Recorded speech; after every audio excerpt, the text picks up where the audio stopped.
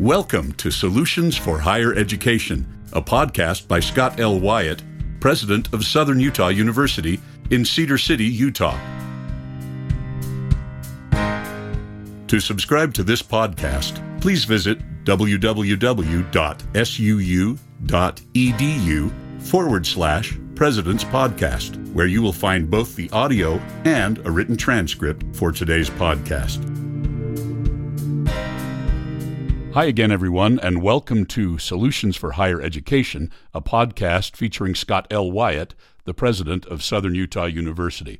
I'm your host, Steve Meredith, and joining me in studio today, as always, is President Wyatt. Hi, Scott. Thank you, Steve. It's nice to be here with you. Always a pleasure. Today we are finishing up a discussion of the first of our books in our summer book club, the book A Deadly Wandering by Matt Richtel. And we have two people joining us by teleconference who played enormously important roles in that story. And I'm going to ask you if you'll introduce them. Okay, let's start with you, Dr. Strayer. So, Dr. Strayer, welcome to our show today. Well, thank you very much for having me. It is fun to be able to talk to you after having read this book a couple times and thinking about it. It's just really an honor to be able to visit with you and have you help us think through the implications of this story. Yeah, I'm looking forward to that, yeah. You are psychology faculty member at the University of Utah? That's correct. I've been at the University of Utah since 1991. PhD from Illinois? Yep, from the University of Illinois at Urbana-Champaign. And we'll get back into this just a little bit so that everybody gets a sense of your background and your research area as we move through this. Our other guest today is Terrell Warner. Terrell, welcome to our show. Thank you. It's a pleasure to be back. And the book is interesting because just about every other chapter is titled Terrell. That's right. Terrell, you are the Director of Victim Services in the Cache County Attorney's Office in Logan, Utah. Yes. And a very prominent character in this story. It's been an interesting experience. Yeah, so let's begin at the beginning. So hopefully most of our listeners have read the book, but there'll be a lot of people that will listen to this without having read it, and then this will motivate them to read it. But let's start out. Can you give us a brief summary of the story as it starts out and what gets us into this deadly wandering? So this book is about a young man who was driving to work early one morning, and crossed the center divider and hit two rocket scientists, Jim Fafaro and Keith Odell. It caused them to go into a spin, and they were instantly killed when they were hit by a third vehicle. And the story is basically our investigation through the criminal case, in filing criminal charges and moving forward in helping Reggie to pay a debt to society, as well as help him with coming to terms with what he had done and bringing to light that texting and driving is extremely dangerous. Reggie is just an everyday average kid going to school.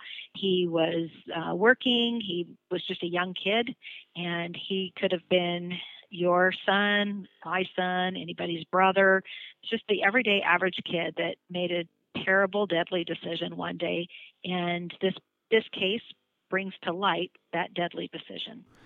Well, and as we pick up on in the book, his challenges with confronting this and then moving forward. But we learn more about him from you, Terrell, and Dr. Strayer. He is an average everyday kid, but what we learn is that he is a great average everyday kid. He is. He's a kid that's got terrific character, and that's part of our story is some of these pieces that maybe go beyond the book. Well, I mean, I'll say with respect to Reggie, that my first meeting with him, of course, was in the trial that dealt with the crash. But thereafter, one of the things he did was he went out and told all kinds of groups. He was on Oprah. He was on every medium he could, to tell people just how dangerous this was. And instead of basically withdrawing into a shell, he tried to give back and tried to basically go beyond the call of duty and say, I don't want what happened to me and to the victims in this crash to happen to anybody else. And here's the cautionary tale, because watch out, it could happen to any of us if you're not careful. Right. I pay more attention to this because I've read this book a couple times, but as I'm driving down the road, the number of people that I see in the lane next to me on their phones doing a quick text or something is really quite shocking. How many people? It's really scary. Yeah, those numbers have just exploded. Unfortunately, we see a huge increase in the number of people who have phones and then bring them into the car. And perhaps not surprisingly, we're seeing significant increases in the number of fatalities on the roadways in the United States. And that reverses the trend of over 50 years of declining crashes. And the most likely culprit is the fact that we're becoming more and more of a distracted driving society. So go ahead, Terrell. No, that's a really scary thought. We have spent an enormous amount of money and time, and universities and researchers and companies have spent enormous amounts of money to make cars safer. We have PSAs. We have been working on reducing traffic fatalities, and cars should be safer today than they were 50 years ago. We have airbags, we have seat belts that are better, we have better technology, but when we bring a phone into the car, some of those systems, no matter how many airbags you have, if you hit somebody head on, we're going to have a problem. Yeah, so there's the part of this story is Reggie's response, and I think maybe that's a great place for us to launch from, because it helps us recognize how important this topic is. And and when we were discussing this before, we were talking about what Reggie sees when he looks in the mirror today. Right. Why don't you talk to us about that? Okay, so one of the things that we talked about, and I don't remember, Dr. Strayer, where we were, but I think it was on Oprah. He explained that every day he looks in the mirror, he gets up, he looks in the mirror, and he sees the person that killed 2 fathers, 2 husbands. That's got to be a difficult, horrific way to live your life, that every day that's your first memory. I killed 2 people. And that's basically, I think he testified to that at the legislature as well, that this was a kid that was a good kid. He did really well in high school. He was athletic, and he made this terrible decision, and that's how he starts his day. And we're years after the accident, and he still feels that way. So one of the other things he did was there was initially legislation to try and restrict texting in truck drivers on the Utah highways, and it was kind of being stalled out in some of the committees in the legislature here in Utah. He asked to come up and talk, and they were going to give him just a few seconds to just kind of say his spiel. And he was really eloquent about, this is the worst thing you want to do. You don't want to have someone who's got a semi driving down the road texting, because you're just going to kill all kinds of people. And he probably, more than anything else, was responsible for getting the Utah legislature to see the real problem it was and to kind of make that bill actually advance out of committee. And that's really an amazing thing he was able to do, and it was just the eloquence of his testimony. Right. At that time, when we went up to the legislature that day, that was the 3rd time the bill had been heard, I believe, in the committee, and it just hadn't been passed out of the committee. And we had families there. We had parents that had testified that had lost a child to texting and driving. And I remember I had this very eloquent, I was told by Representative Clark, you have 3 minutes. And I'm like, great, I will use 2 minutes and 59 seconds. And I had this great, eloquent speech prepared. And you know me, Scott, I was really prepared for this. And I look around, the room is packed. And legislators are texting, they're talking to their interns, nobody's even listening to me. And I remember just going, oh my gosh, and my husband kind of was there to support me, and he just said, I don't know if anybody's even listening to you, Terrell. And then Reggie got up, and he said, Ms. Warner talked about a case. And with that, he started to cry. And he said, I could be your son. I could be your son. And you could have heard a pin drop in that room. And he didn't take 3 minutes. He took a lot longer. And you're right, Dr. Strayer.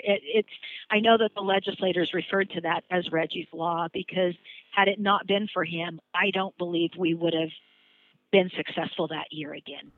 So make sure that we're tracking with this well. What is the law, and what is the law that was passed then, and what's the current law in Utah?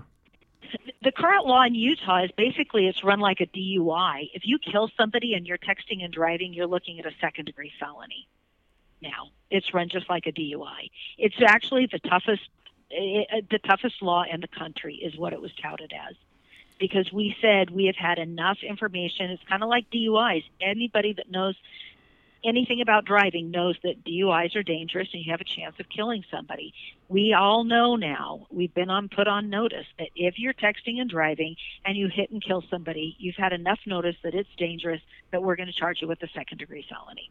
If I am driving down the road and I text, and because of that I go over the line and hit another car and someone dies, that's a second-degree felony, 1 to 15 years in prison. One thing that's useful about the Utah law is it doesn't just single out texting. It says anything where you pick up the phone and are looking at the phone, holding the phone, is against the law. It's a felony. And just as an example, the most recent Uber driver who ran over a pedestrian in Arizona, well, he was holding the phone and he was streaming video to his phone while he was in that autonomous Uber vehicle.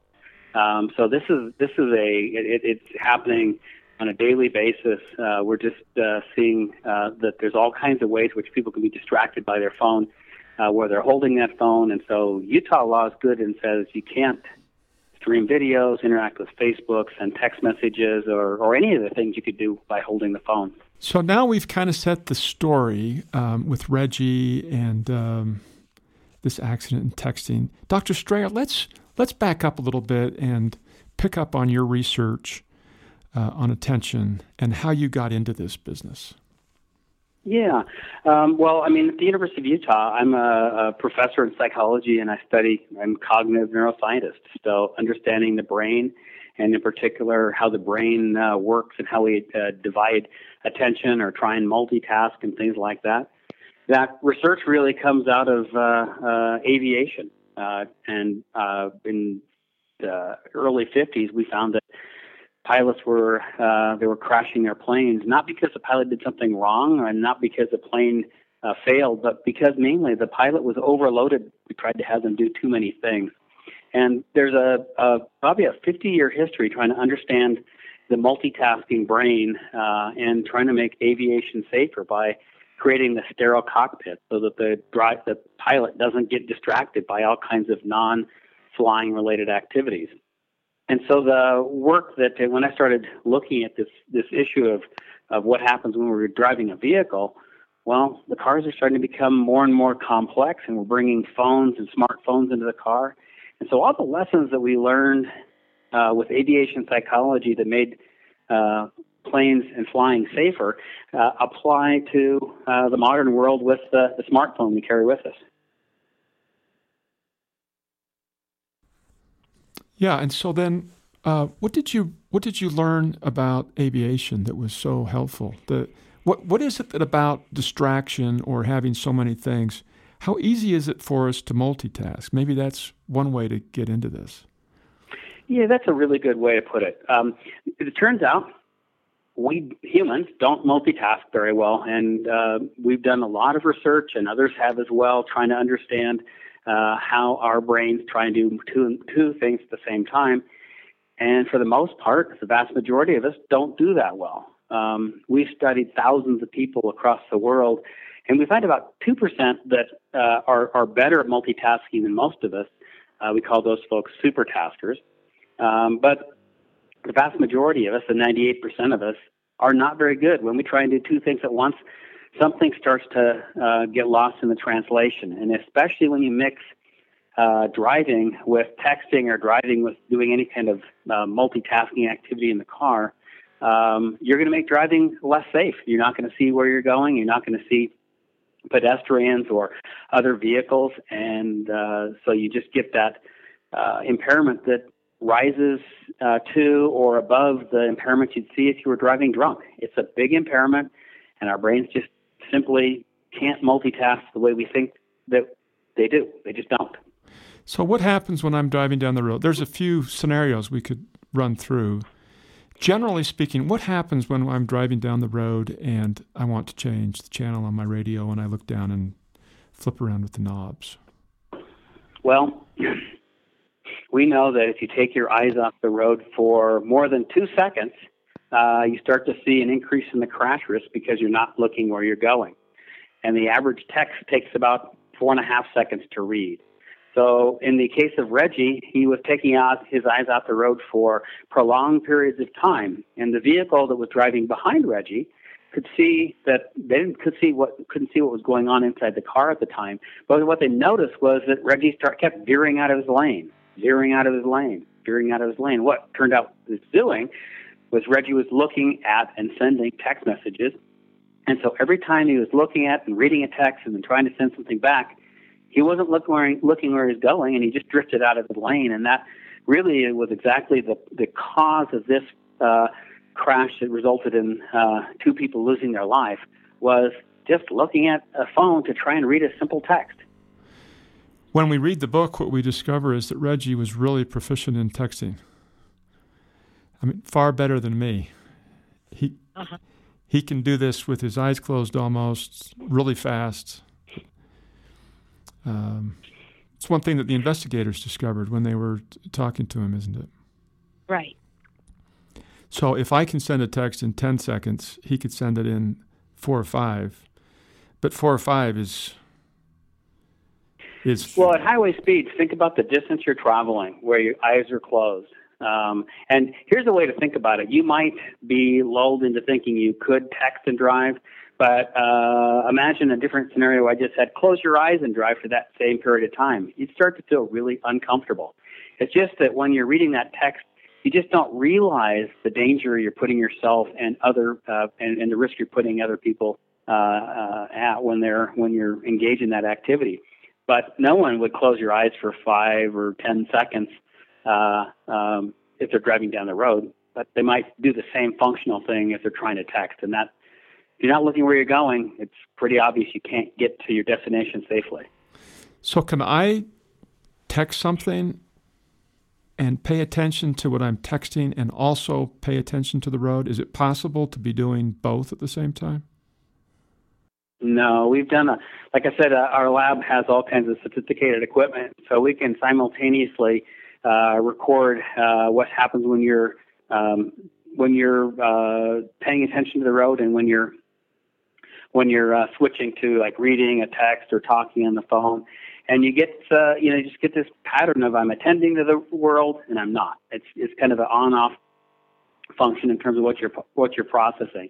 And so you become more or less just like a robot, almost like a zombie driver when you're interacting with his technology. You're either not looking at all where you're going, or your eyes may be at the road, but you're just not processing anything with any degree of fidelity. And so anything that's unexpected is going to be something you're not going to be able to react to.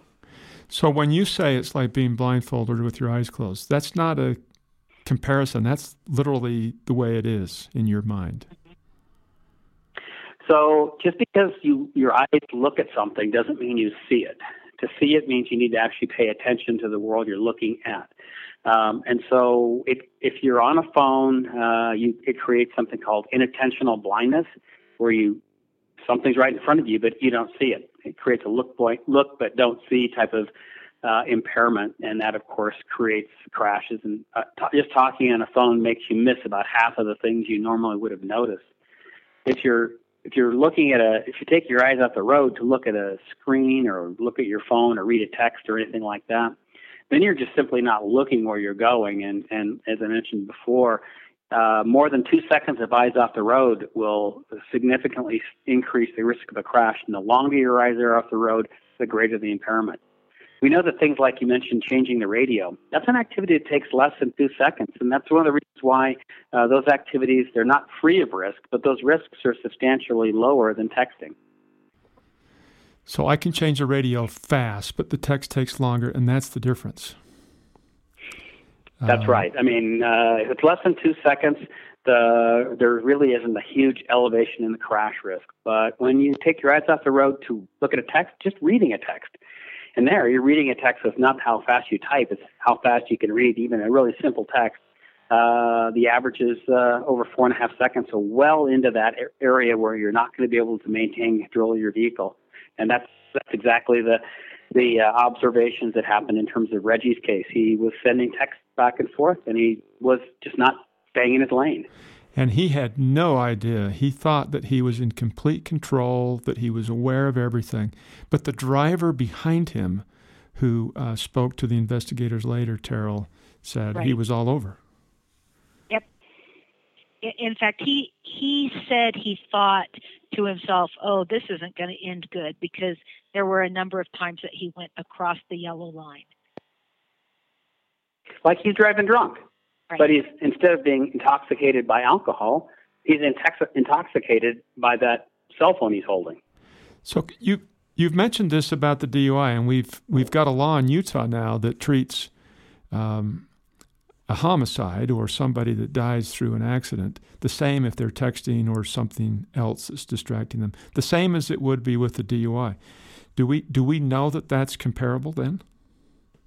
Or how do we know? Yeah, that we that's do. comparable? In fact, actually, I know Terrell can answer this as well. But in terms of the crash risk, you're more than twice the level of impairment when you're texting as you would have been at a 0.08 blood alcohol level. So twice the crash risk of a drunk driver.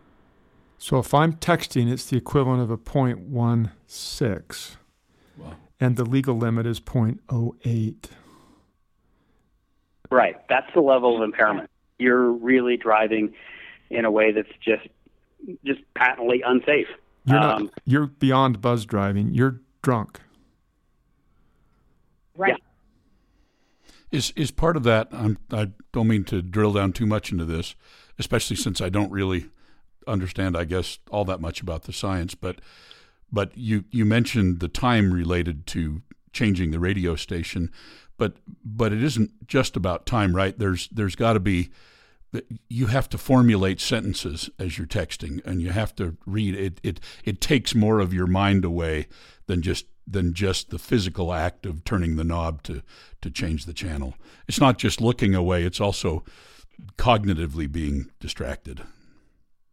Correct. So we think about what happens in terms of the driver being distracted is they take their eyes off the road for one reason. They take their hands off the wheel, and so you can imagine reaching down to pick up a phone and trying to send a text. But it also takes attention away. It takes your mind away from the drive, and that's that cognitive source of distraction. And so you get that kind of trifecta of visual, manual, and cognitive impairment. And the longer you're impaired, the greater the crash risk. And so what we see is that typical text is well above what's considered to be safe, and that's one of the reasons why you get these really extremely high levels of impairment. And it's quite obvious what the characteristics that we see in terms of Reggie swerving back and forth are very consistent with anybody who's trying to do some kind of visual, manual, cognitive task while driving the vehicle. They just don't maintain control of their vehicle. They'll drift out of their lane, and then if there happens to be something on that other lane, there's going to be a crash. Let's can we compare texting and driving with talking on the phone and driving? And if we do that, talking to a passenger while you're driving, can you weave those together? Sure. So texting is worse. Texting has a crash risk that's twice that of a drunk driver. The odds of crashing when you're talking on a cell phone are 4 times higher. So you're 4 times more likely to crash if you're talking on a phone than if that same driver were driving without that level of distraction. that is the same level as someone who's driving at a 0.08 blood alcohol level. So talking on the phone is the same as that 0.08 legal limit for alcohol impairment. So Texting is much worse. If I'm talking on the phone while I'm driving down the street, it is exactly the same as if I'm driving 0.08. The risk of causing an accident. That's what you're saying. That's correct. The crash risk is exactly the same. Now, as you alluded to, though, there's another type of conversation that a driver can have where they're talking to somebody in the vehicle. And it turns out that the driver, when they're talking, they're impaired. But it turns out that if there's another adult in the car, they can actually notice the things the driver missed. And so we see kind of this compensation. Another set of eyes kind of helps reduce the crash risk so that we do not see an elevated crash risk for conversations between two adults as they're driving down the road if they're both in the car. But we do see an elevated crash risk if that driver were talking to that other person on a cell phone. And it was one exception in terms of that kind of compensatory behavior where the second set of eyes helps out, and that's with teen drivers. Teens don't know exactly how to drive yet, and they don't know when to kind of help the driver out, or maybe even what they should do to help the driver out. So we don't see that reduction in crash risk with teen drivers, but we do in terms of passenger conversation in the vehicle. So they have very different profiles, and kind of if you think about it for a second, you get another adult in the car and they have a vested interest in getting to their destination. They'll kind of be like a backseat driver and kind of help the driver out, either consciously or unconsciously. But that's what the science says, is passenger conversations really aren't that distracting, but cell phone conversations are, and texting is even much worse. So my wife, Kathy, will occasionally offer a suggestion as I'm driving. And my answer is usually, it's your life too. It's one vehicle. We both go in or out together. Right. But I think we all sense that difference when somebody's actually actively helping us. Can we take this one more step? Because I think this is such a fascinating topic. What if I am listening to a book on tape? How does that compare? It's much easier to listen to the radio or book on tape unless the radio is blaring, but at kind of normal volume. It doesn't cause a lot of problems because you're passively listening to that information. So when we've done studies, listening to radio really doesn't elevate the risk at all. Listening to a book on tape is a little bit more demanding because you're trying to follow the thread of the conversation. But both of those are well below what we see with talking on a cell phone. So there are things you can do in the car that aren't super distracting. Talking on a cell phone is bad, and all the other kinds of things where you're using the phone to text or interact with social media and the like are off the charts bad. The difference is how much attention it takes. Right. And if you're passively or actively involved, and so that's it. If you're just listening to the radio, you're not really having to generate speech and trying to figure out how to get everything out. Talking is actually harder than you think. Try speaking a second language, for example, and you'll realize that it's not easy to do. We take years to kind of master speech. And what happens is when we've looked at it, we see that there's kind of a conflict where the same parts of the brain that are trying to navigate you through space as you're driving are also co-opted by speech. And so you get this kind of conflict for the same parts of the brain to try and do two things at the one time, and that two things at the same time, and that doesn't work well. I would acknowledge, though I don't want to, that perhaps I had a telephone conference this morning and I was trying to do something else and I missed pieces of the conference. I found myself, I could only do one or the other. I couldn't do both. So, well, yeah, that's a classic example what you just described of the brain really just switching between one task and the other. We don't multitask. Our brains, even though they have all these neurons and are massively connected and interconnected, our behavior is essentially this serial processor that I can do the talking or the driving or whatever activity. But you try and multitask and performance gets worse. Yeah. Can't do it, can you? It just can't. I think humans seem to be masters of self-deception and rationalization. We have an unbelievable ability to be defensive of ourselves, to protect ourselves. I think it's a self-protection mechanism. But and some of that plays into Reggie's story, doesn't it, Terrell? One of the interesting things about the book was how long it took Reggie to get to the point where he could realize that maybe he was the one that caused this accident. Right. Why don't I think that was really hard for him to come to terms with that. Why don't you take us through that? At the very beginning, when the accident happens and the investigators show up and his family and everybody that's talking to him, he says that he wasn't distracted at all. Right. Right. And he didn't. I'm trying to remember, did he acknowledge at the beginning that he was texting, or did he deny that but say that he was? Yeah, he said he wasn't texting. He didn't. We had nothing. Bart had just come home from a tour serving in the military, and Bart's the investigator. Bart Rendelsbacher, yeah. And he said he didn't know what had happened. He thought the other car he may have I think his original statement was maybe he hydroplaned because there was a little bit of rain. And he thought the other car, there was some blaming of the other driver. Maybe he was close to the yellow line.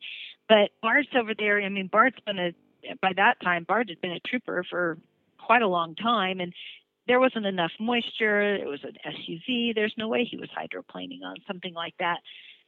But it took Bart months. I remember we talked periodically, and it took him months. And even then, when we got the cell phone records, he didn't really quite admit up front that, yeah, that's what I was doing. And I'm not sure he even remembers, because I think your brain just kind of shuts down when you're driving and when you're texting.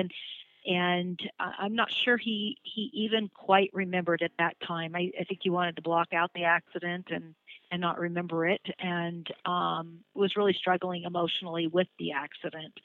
And so, Terrell, I got a question about that. So in all of the hours and hours and months and years that you've known Reggie now, do you think that he was just trying to be protective and lie, or do you think that was really what he was believing? I think he truly did not want to face that he had actually caused this accident. I really believe that he couldn't face that. That's a really hard thing when you've never really been in trouble with the law. You've never really made any major, terrible decisions that have lifelong consequences. I just don't think he ever thought it was. He couldn't come to terms with that emotionally. That's such a hard thing. It's much easier to think I hydroplaned. Yeah, I hydroplaned. It wasn't my texting. It was hydroplaning. Well, and as we think through the transition of this story, the personal aspects of Reggie and what he's thinking and going through and the transformation is so emotional, I think, for those of us that read the book. But it also is interesting in the context of how we see ourselves. I mean, right. We think we can do more than we can do, and when we make a mistake, we tend to be a little self-defensive and think that it wasn't a mistake. And it's those kinds of things that lead us into these problems and ignoring warning signs. Right. I mean, what we're doing really in many respects is just deceiving ourselves. So many people think that they're better than average at multitasking. They think they're better than average drivers. In fact, something like 70 or 80% of people think that they're better than average. That, of course, is impossible. You can't have that many people who are better than average, usually. And when we look at the kind of behavioral profile, people who use their phone a lot tend to score high in sensation seeking and impulsivity and just kind of lower levels of cognitive control. So they just don't have the ability to resist that phone if it goes off. And so, again, Reggie's just a normal kid. He's just like everybody else. And the concern here, don't think look at that guy there. It's basically what happened to him could happen to absolutely anybody else. You have to make a concerted effort to say, I'm not going to use the phone. I'm not going to text, because it's really easy to get garden path into making the wrong decisions. And I don't think that Reggie consciously decided he was going to be a reckless driver and kill two people. That's really clearly he didn't intend that. But at the end of the day, the technology and his lack of kind of trying to say, I'm going to not engage in these behaviors, led him to where the crash. Terrell, can you walk us through the end of this story and then a little bit beyond with Reggie and the families involved? The end of the story was basically that Reggie ended up pleading guilty. Now, I remember sitting down.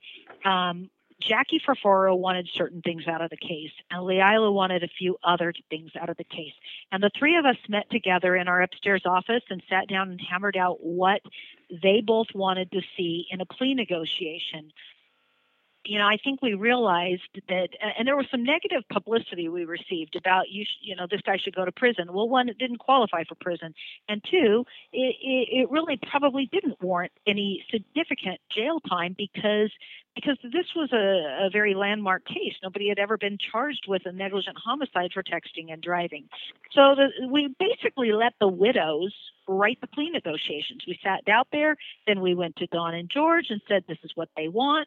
And Dawn put it in a plea negotiation, and it ended up Reggie went well above and beyond the call of duty, and he pled guilty. I remember I was really angry when I got a call from Deanie Wimmer at KSL, who said, I've been told that Reggie can do an interview with me, but he can't talk about his case. And I was really mad.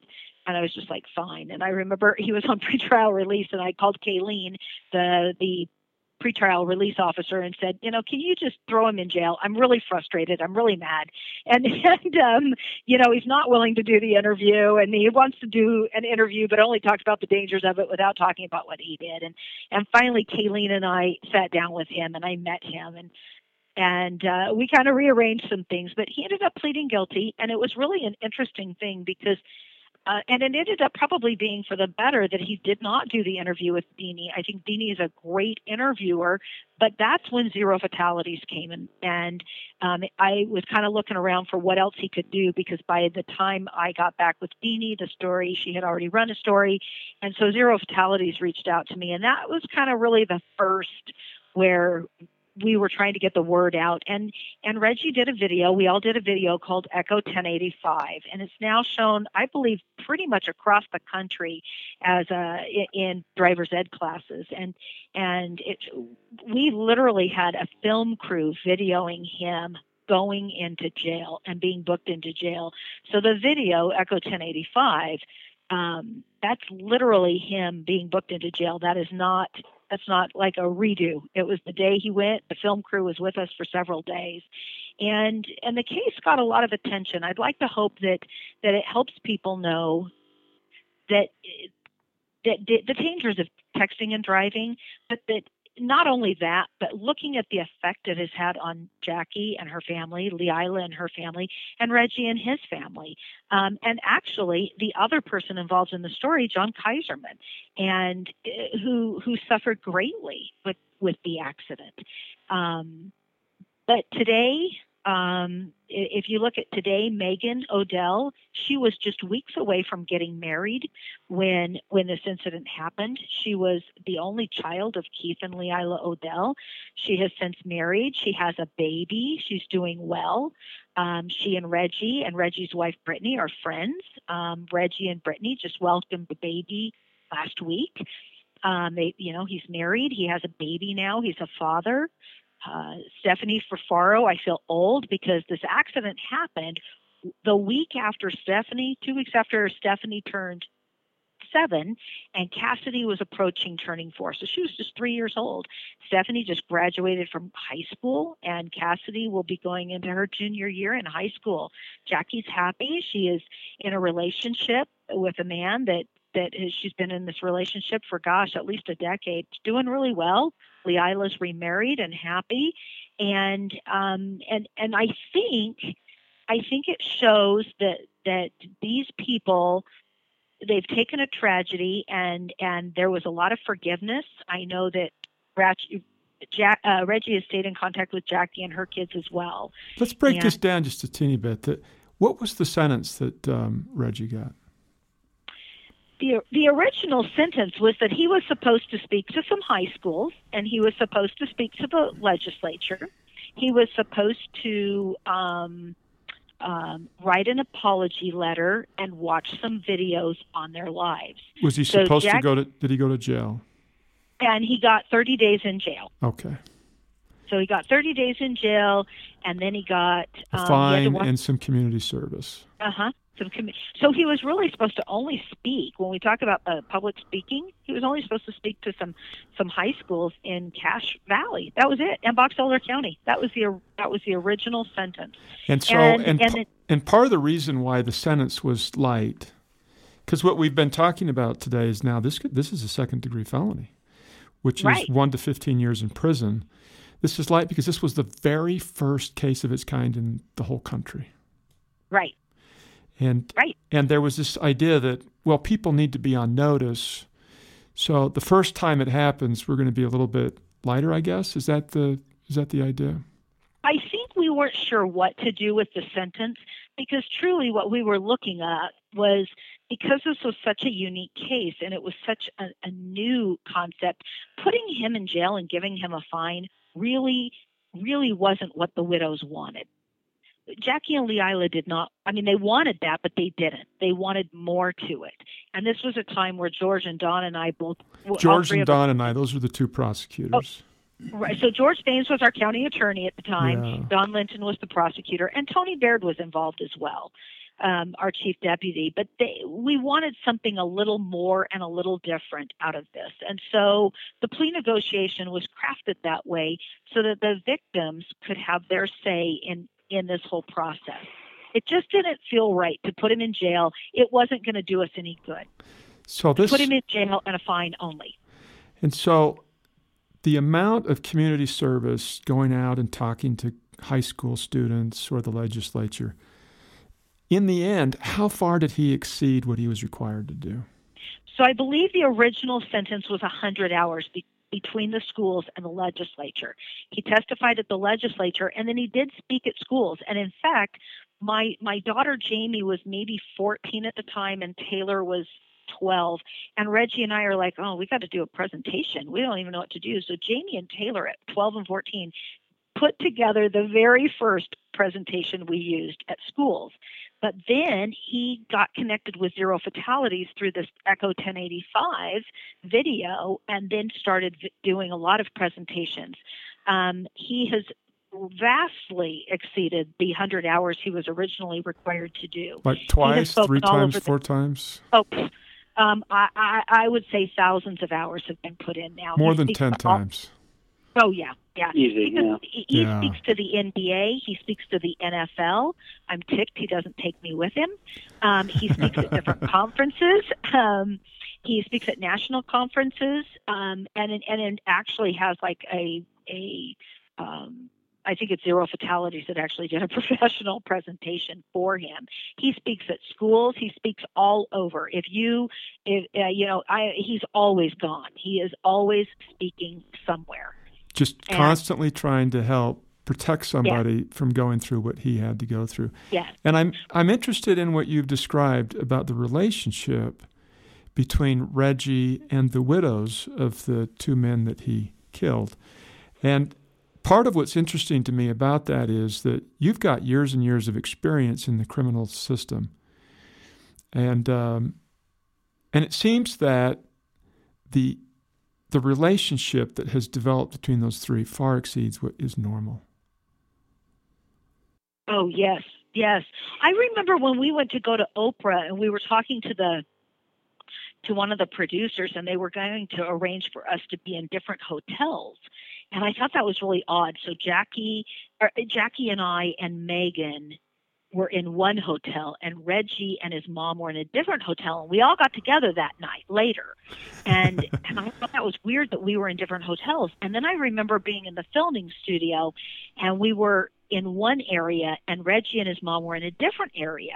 And I remember Reggie coming to our green room and the security guy stopping Reggie. And then later we're like, oh, no, he can come into our room.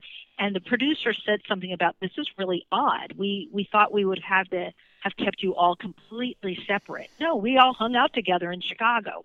And so it is a really unique case in that once Reggie said he was sorry, and once he started really showing that he was really remorseful, because in the beginning, when you think about it, that through the court case and in that initial investigation that took, I mean, it was almost a year before we filed the criminal charges. There wasn't a lot of, we didn't think there was a lot of remorse. It didn't feel like it was a lot of remorse, but it turns out he was very, very quiet. He had been instructed not to say anything.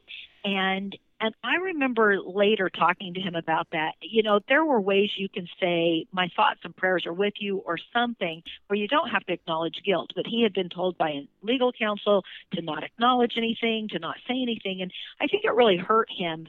And I think it also hurt him emotionally. I think it hurt him legally, and I think it hurt him emotionally to go that long. To go that long without. Yeah, it was like 2 years before they heard an apology.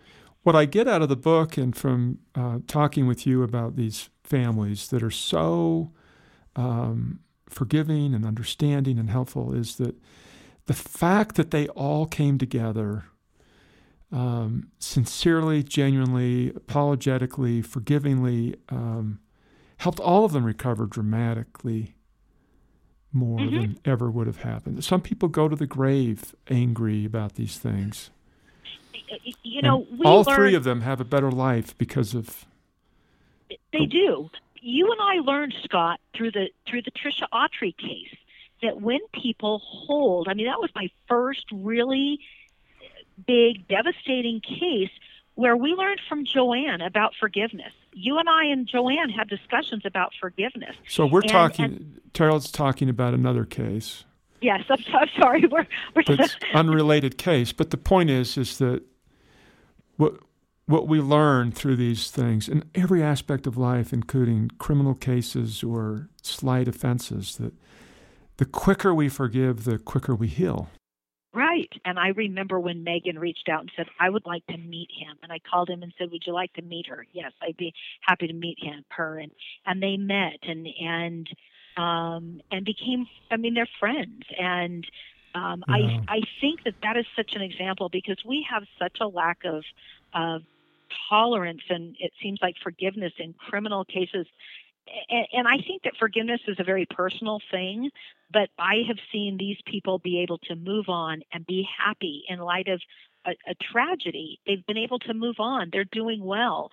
And Megan, she named her baby Keith after her father that she had just a few months ago. And it's okay. They're doing fun. They're doing, and of course they miss their loved one. There's two really big messages in this book.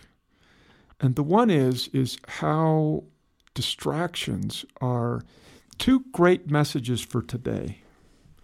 And one is, Dr. Strayer, how distractions can dramatically change our attention and our lives and have all these implications. And then, Terrell, on the other side, this message of how divided we are as a society and struggle in these tribal kind of things. I'm a victim and you're a perpetrator, or I'm a Democrat and you're a Republican, or I'm a this and you're a that. And right. And that's a wonderful message from this book too, about how we need to come together despite our differences. There's nobody that was happy with what Reggie did, but they found a way to forgive and build a life of friendship with him, which caused them all to have a better life. It reminds me of the old proverb, before you go seeking revenge, dig 2 graves, because hate and the lack of forgiveness probably hurts both. Maybe the person who refuses to forgive even more. Dr. Strayer, we're getting right towards the end here, but I think there's a lesson for us in all aspects of our lives that go beyond texting and driving. And that is,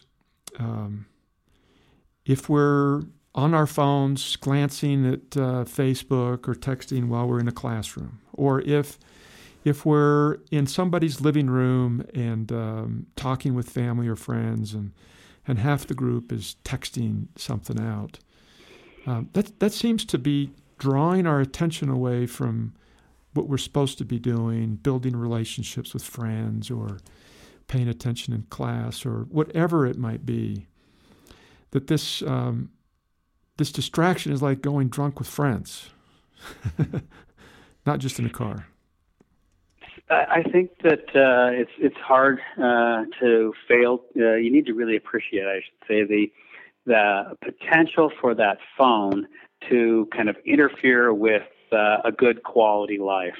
So what happens is it interferes with personal communication. It interferes with being able to drive, to do well in your classes, just even to have kind of intimacy with your family and friends.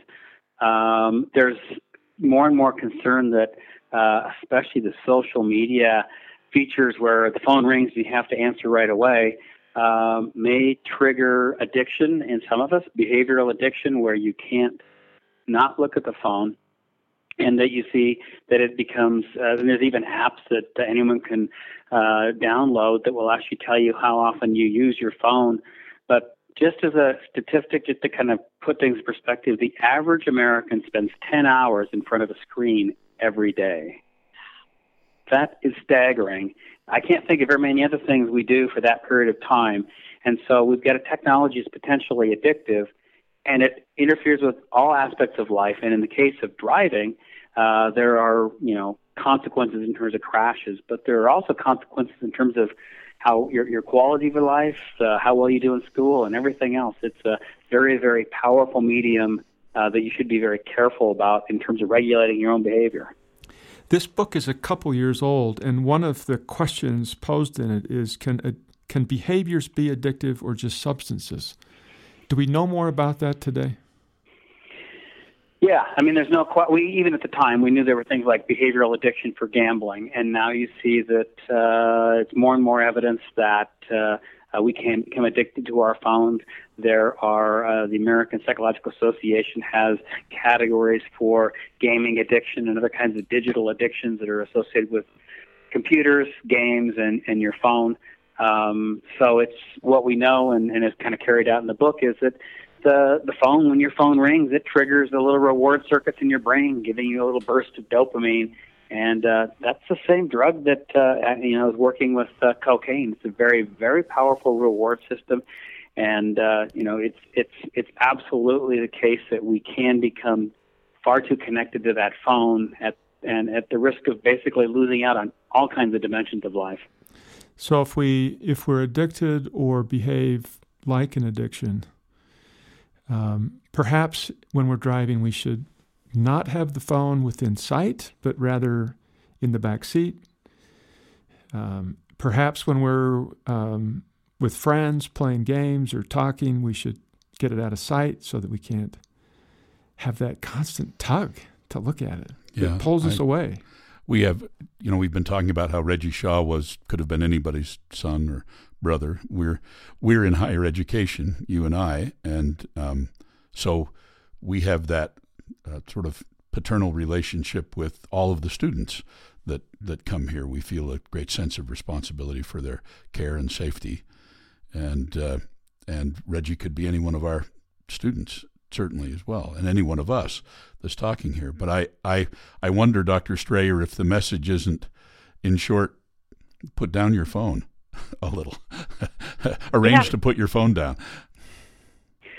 I think that it's actually easy to have it slip into every aspect of your behavior. The very, very first thing you do when you wake up in the morning, and the very, very last thing you do before you go to sleep, and almost every activity in between is kind of bombarded by the phone. You need to kind of basically in your own life take kind of responsibility for, I'm going to be not distracted. I'm going to let the phone kind of be in its in a kind of an off position. Maybe you need to put it in your glove box. Maybe you need to leave it in your briefcase or backpack, because in terms of the educational component, it's clear that the person who's bringing out their laptop or their phone and paying attention to that during lectures does poorly.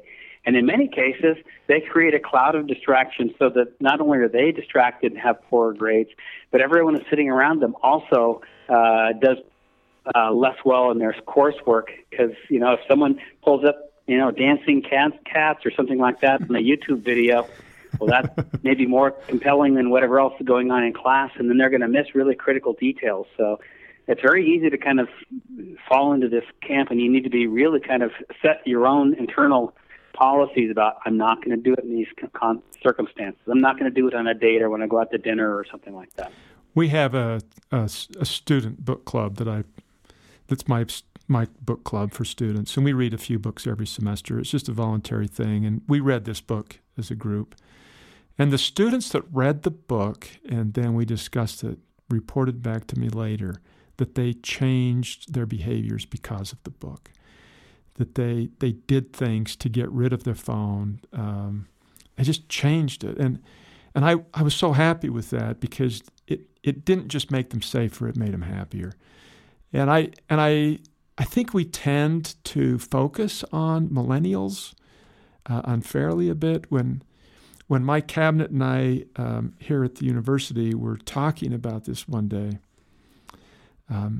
it became apparent to us that it wasn't millennials, it was all of us.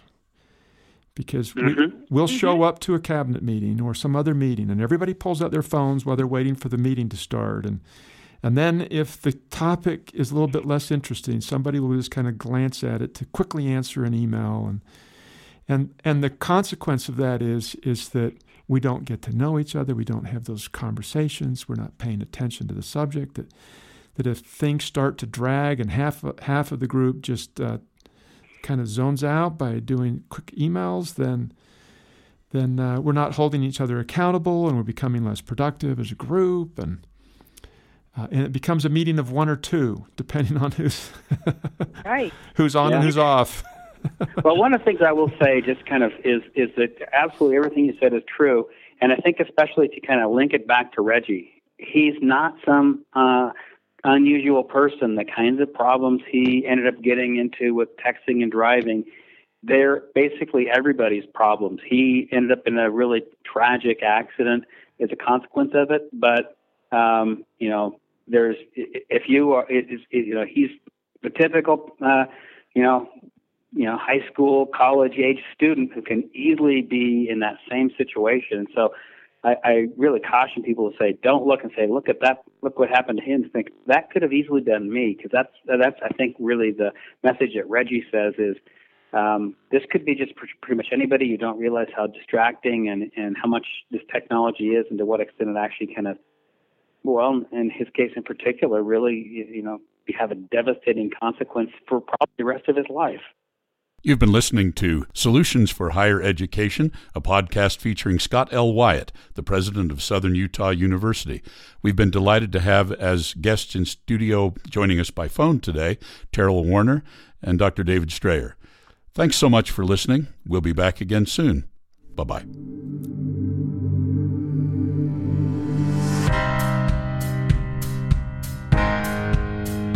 Thanks for listening to Solutions for Higher Education. To subscribe to this podcast, please visit www.su.edu/President's Podcast, where you will find both the audio and a written transcript of today's podcast. The original music for this podcast was composed by Jack Barton, a master's degree student in music technology at SUU. For more information about Southern Utah University, please visit www.suu.edu.